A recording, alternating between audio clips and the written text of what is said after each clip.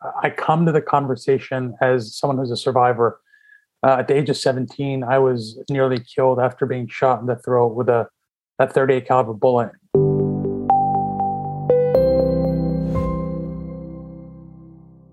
You're listening to Talking About Guns, or TAG, as we like to call it. My name is Matt Littman, and I'm Executive Director of 97%.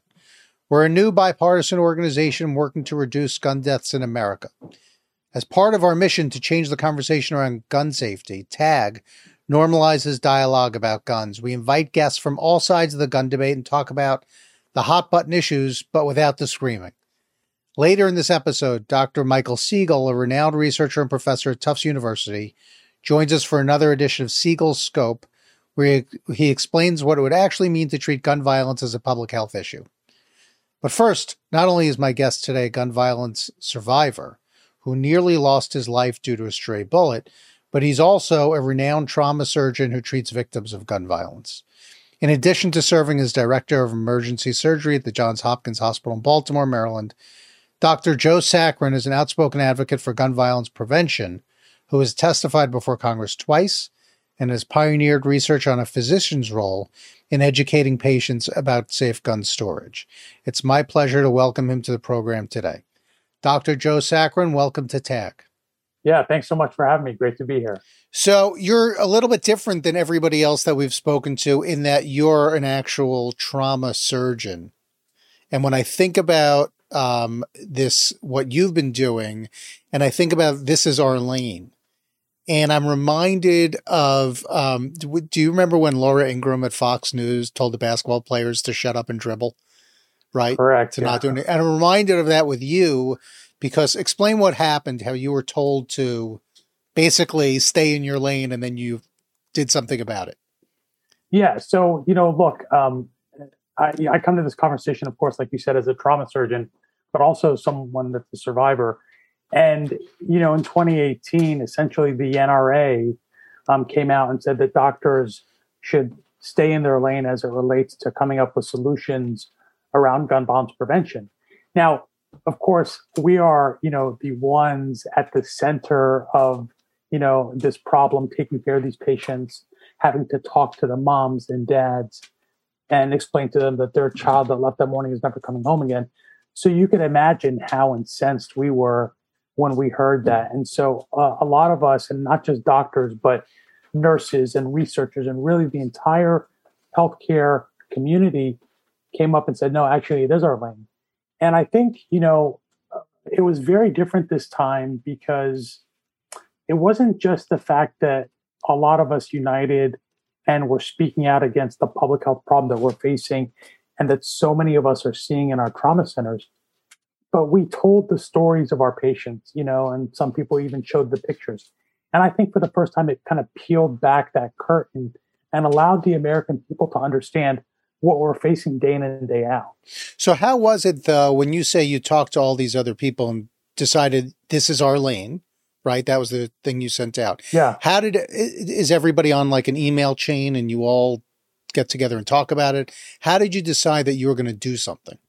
Well, honestly, there was a lot of stuff going back and forth on social media. I had a couple, close colleagues that I was talking with kind of behind the scenes. And I just, was seeing all this chatter go back and forth. And I said, you know what? I said, like, enough's enough. Like, we need to mobilize in a more organized fashion. And so that's when I created the Twitter handle, This Is Our Lane. And to be honest with you, I had no idea what was going to happen with it. I kind of created it thinking that, okay, maybe it'll gain some traction. And then next thing I know, it just exploded. And again, it wasn't just me and it wasn't just doctors. It was the power of this was the collective kind of group of individuals that came together. And I think what's really interesting is anyone that understands the complexity of this problem will realize that no one person or one organization is going to be able to solve it on their own, and there's no one solution. And if you don't understand that, either you're not really serious about taking care of the problem, or you're, I think, a little bit disingenuous about trying to tackle this and make communities safer. Well, it's interesting because you're somebody who individually is finding more than one solution, right? So you're a trauma surgeon. You have, this is our lane. You write about gun issues. You talk about research and try to get more research. But explain, if you will, I hope you don't mind, but you were shot yourself. Yeah. So, like we were kind of mentioning earlier, I come to the conversation as someone who's a survivor. At the age of 17, I was nearly killed after being shot in the throat with a 38 caliber bullet. And I don't know how you were when you were 17, but I think most 17-year-olds, we don't realize we're mortal. We have perhaps no idea what we want to do in life. And that incident really inspired me to go into medicine. And frankly, the initial inspiration was to give other people the same second chance that I was given, right? And what ended up happening as I started to kind of go down this professional path was to realize that, despite how good I think I am as a trauma surgeon, despite how incredible our healthcare system or our trauma center may be, the best medical treatment is prevention. There's very little that I can do with one shot in the head. And that's why I started thinking about this really at the intersection of medicine, public health, and public policy, where we focus beyond simply the operating room or the trauma center. So are you thinking about all this as you're going through medical school? Because this is a lot of work that you're doing. When did you decide that you were going to cover all these areas? Yeah. So I definitely, I don't want to send that impression because it just didn't work out that way. Initially, like my focus in medical school was, I said, man, if I could operate on someone who's like shot in the neck and like save their life, okay, I've made it. I've really been able to make a difference. And then as I finished medical school and my general surgery training, I think when things changed was when I was at the University of Pennsylvania. And I was there in fellowship doing trauma critical care. And I'll never forget, I always thought, like, who would care about my story? Okay, a guy that's been shot in the throat. And we used to give these kids from Philadelphia and the surrounding community kind of this experience at our trauma center. We give them a tour of the trauma center. And then I talked to them about gun violence. And the first time I did this, they're 14, 15-year-old kids. So they're kind of paying attention, but not really, right? And I hadn't told them my story yet. And I went ahead and I told them my story. And when I did, what happened is I went from being this guy wearing a white coat to someone that these kids could relate with, because that's what they're facing in their communities day in and day out.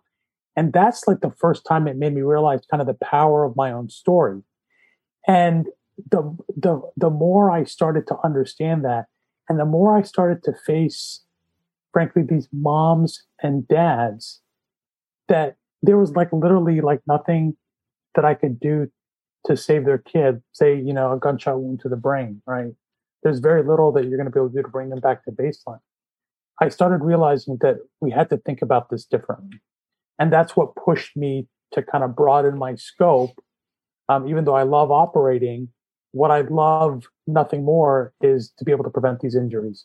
And that's what took me to the Kennedy School and spent a year doing public policy there. And it's why I spent a year in the U.S. Senate with Senator Maggie Hassan, trying to understand the practicalities of how legislation works and how to get things done at a population level. So you're involved in many different aspects, but in Baltimore, where you are, as a trauma surgeon, I think gun violence is up something like 10% over last year. It's an incredible problem in the city that you're in. How do you even cope with that? You're seeing all these terrible things where you are. Yeah, it's absolutely horrific. I mean, when you think about what's happened, there's over 300, right, deaths that happen in Baltimore on an annual basis over the past 7 years. And those are just the deaths. They don't even account for the non-fatal injuries, which often, frankly, people don't think about, but there were 720 plus non-fatal injuries last year. And I think, what I think about often in Baltimore is the fact that as a nation, we talk about this public health problem as it's centered around the mass shootings that so often get a lot of the media attention. But what I'm seeing is the everyday toll of gun violence. And it's this disproportionate impact on young brown and black men that are being slaughtered, in cities like mine in Baltimore, but also in Philadelphia and Chicago and LA. And so, I've always felt like we have both the opportunity and the responsibility to tell those stories and make sure we elevate what's happening and to try to make the community, right, the people that are closest to the struggle, right, as part of the solution, because those that are closest to the struggle understand the solutions that are needed. And so really trying to elevate those voices and work in partnership with the community to try to move the needle forward. So then you talk to these parents and the kids about gun violence, and then you're seeing the daily toll of gun violence, but somehow you manage to also, while you're incredibly busy doing that, focus on areas you mentioned becoming sort of an authority on legislation. How do you even have time to do all this, number one? And what are you seeing? You just saw the president signed into law a bunch of new pieces of gun safety legislation. You're helpful in moving that whole process forward. Do you think that that's big progress? Do you think it's enough progress? Where do you stand? Yeah, well, let me tackle those separately. So the first part of your question, I'll say the way, I mean, it's almost like working two full-time jobs. And, we often don't talk about failure, but let me for a second talk about failure, because I think that my kind of inspiration and motivation to do, these things to try to make a difference in the lives of other people has resulted in, frankly, neglecting my own personal life. And, again, I feel like, a lot of us don't often, reflect back and think about, what we can do better. And it's something that I've been spending a lot of time recently trying to kind of peel back the layers and think about how to find that balance a little bit better. Because as you allude to, it's hard to do all those things, and something has to give. And what's really been impacted is my ability to focus, on myself and family. And so that's something I'm trying to do a better job at. Yeah. I would think I saw, our friend Fred Gutenberg. Yeah. For example, he was a Dunkin' Donuts franchise guy who his daughter was killed at Parkland. And now he's been traveling and working on legislation for the last few years. He has a wife, he has a kid. I would think that the amount of time that he spends on this, as an example, is a sacrifice for his family as well. And you're doing a similar thing, which is you have a incredibly stressful job, and yet you're somehow managing to do all of this other work at the same time. That's a lot to take on.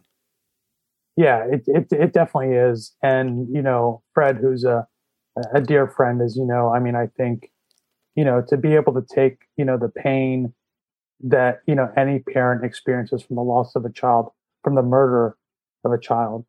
I just, I look up to him and so many of the parents for being able to do that, because it's the most difficult thing ever. And yeah, it's about finding that balance, and it's about, of course, doing this work because you're trying to make sure that these type of injuries and deaths don't happen to other individuals and other communities. Right. But at the same time, you also have to realize that some of the time has to be dedicated to your own kind of personal life and family. And I think trying to find that balance actually, it makes you more successful professionally. So I'm not sure I've found the right recipe yet, but I'm trying to work on that. We're all imperfect, doctor. Yeah. So, but when we talk about this is our lane, for example, you can't do everything. You can do some things. So what would you say in terms of the legislation that just passed? Do you feel that you had an area where you were particularly impactful? Yeah. So the legislation that just passed, I mean, of course, I think first and foremost, we have to, commend President Biden and the administration for really keeping gun violence prevention as a central part of the priority, right? And we saw this through, not just what happened throughout the campaign, but also the executive actions taken forward, the utilization of the bully pulpit to talk about this issue. And finally, after nearly 30 years, being able to, pass some common sense pieces of legislation. And when I look at this legislation, there's a couple things that I think are, of course, historic, is the fact that we were able to finally get, at a time that probably is more divided than ever.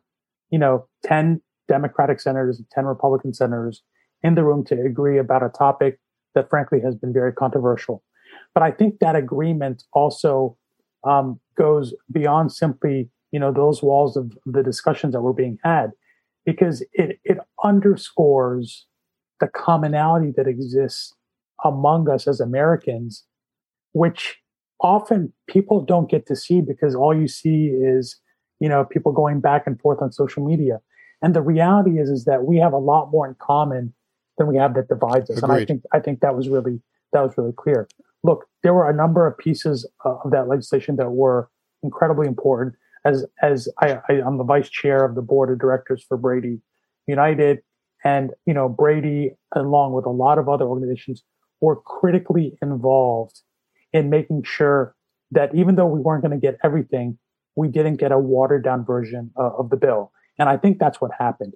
And I think what's really important for people to understand is, yes, it didn't include everything, but that bill is going to save lives. Right. And that's a first step to really being able to approach this public health problem in a way that's multifaceted.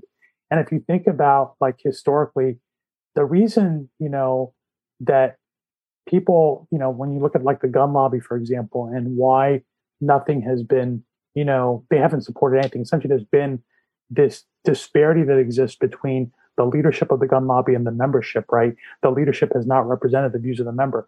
And I think it's because they realized that if anything passed, it was going to be a turning point for what happened in future legislation.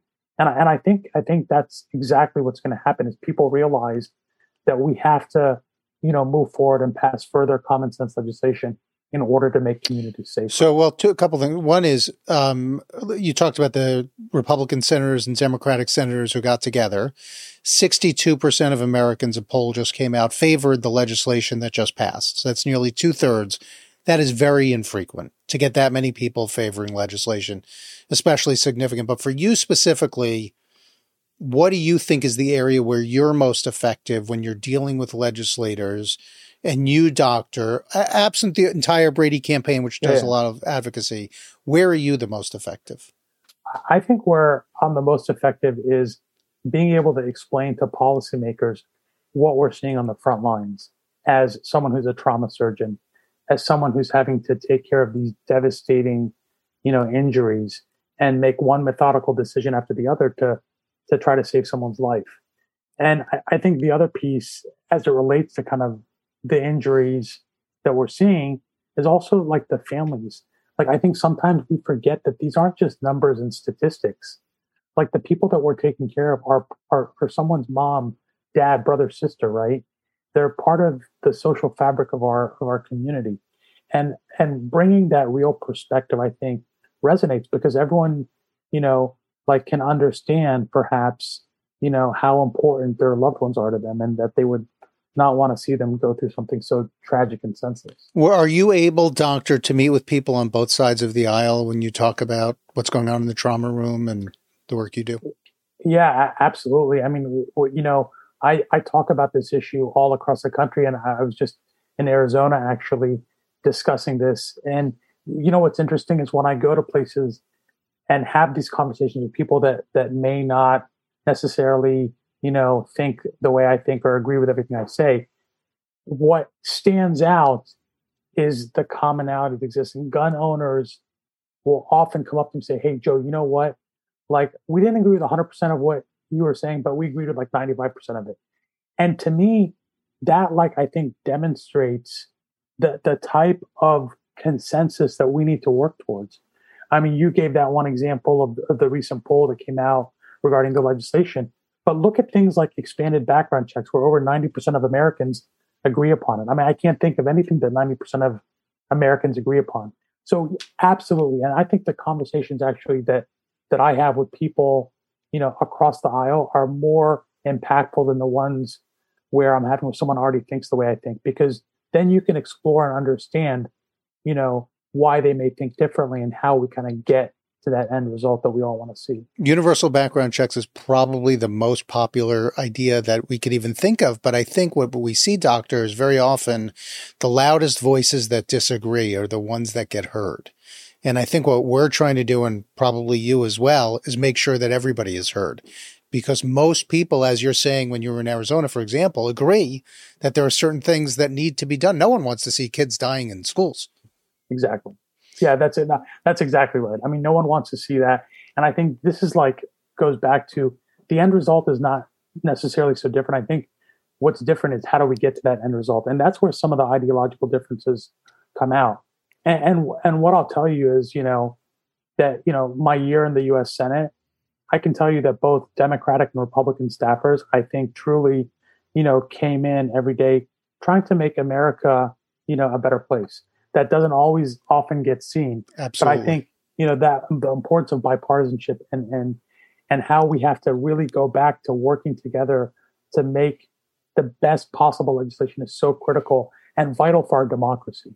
I agree with you, doctor. I think it's okay to disagree. It's not okay to question everybody's motives all the time. Most of the time, as you said earlier in the conversation, we actually do agree on many of the issues. Before I let you go, we ask guests whenever they come on our program to tag somebody that they'd like to see us interview at some later date. Can you tag somebody that you'd like to see us interview? I would love to see you interview LJ Punch. LJ Punch happens to also be a trauma surgeon, but they've been working in the community in ways that I think are so innovative and think about this issue in a very different way. So I think LJ would be a terrific person to interview, and I'm happy to connect you with them. We're going to do that. Okay, doctor, thanks so much for your time. I know you're very busy. Want to make sure you have time for your personal life. Have a great day today. It's great to talk to you, doctor. Thank you. Thanks so much. Thanks so much for having me. Thanks. Great to be here. And now we welcome Dr. Michael Siegel for another edition of Siegel Scope. Thank you, Matt, and welcome to another edition of Siegel Scope. Today, I want to talk about what it means to consider gun violence as a public health issue. This has been talked about a lot recently. A lot of people have thrown this around saying, hey, we have to treat gun violence like a public health issue. But no one has explained really what does that mean? What does it mean to say that gun violence is a public health issue? And to me, it means three things. First of all, a public health issue is one where we say this is not acceptable.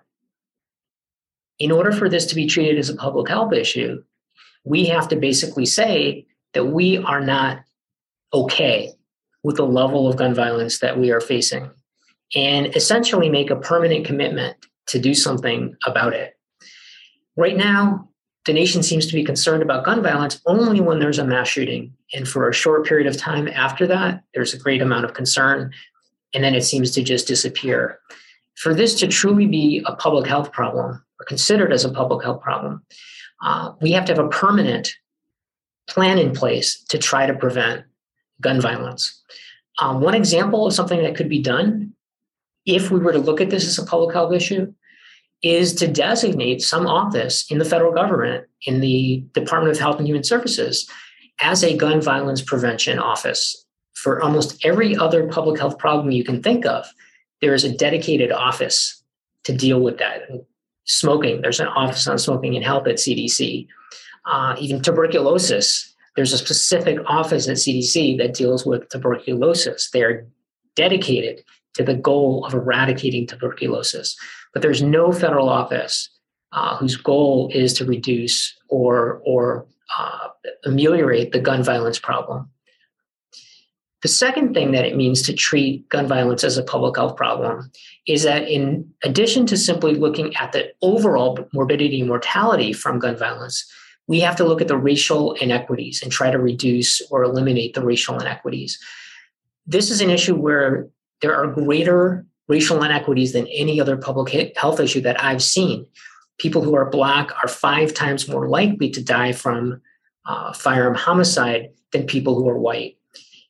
And that controls for population, that is looking at rates of death.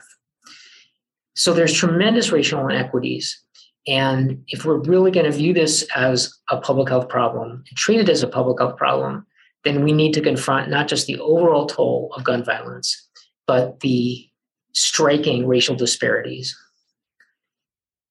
Third, and perhaps most important and least well recognized by the public, is what makes a public health issue is looking at the issue as a problem of the entire public, not just part of the public, and not pitting one group against another. For all public health issues, we look at that issue as if the entire population, the entire public, is our client who we're trying to help ameliorate the problem. We don't divide into good guys or bad guys, or people who are causing the problem or people who are not causing the problem. Unfortunately, in this issue, there has been a division of gun owners versus non-gun owners.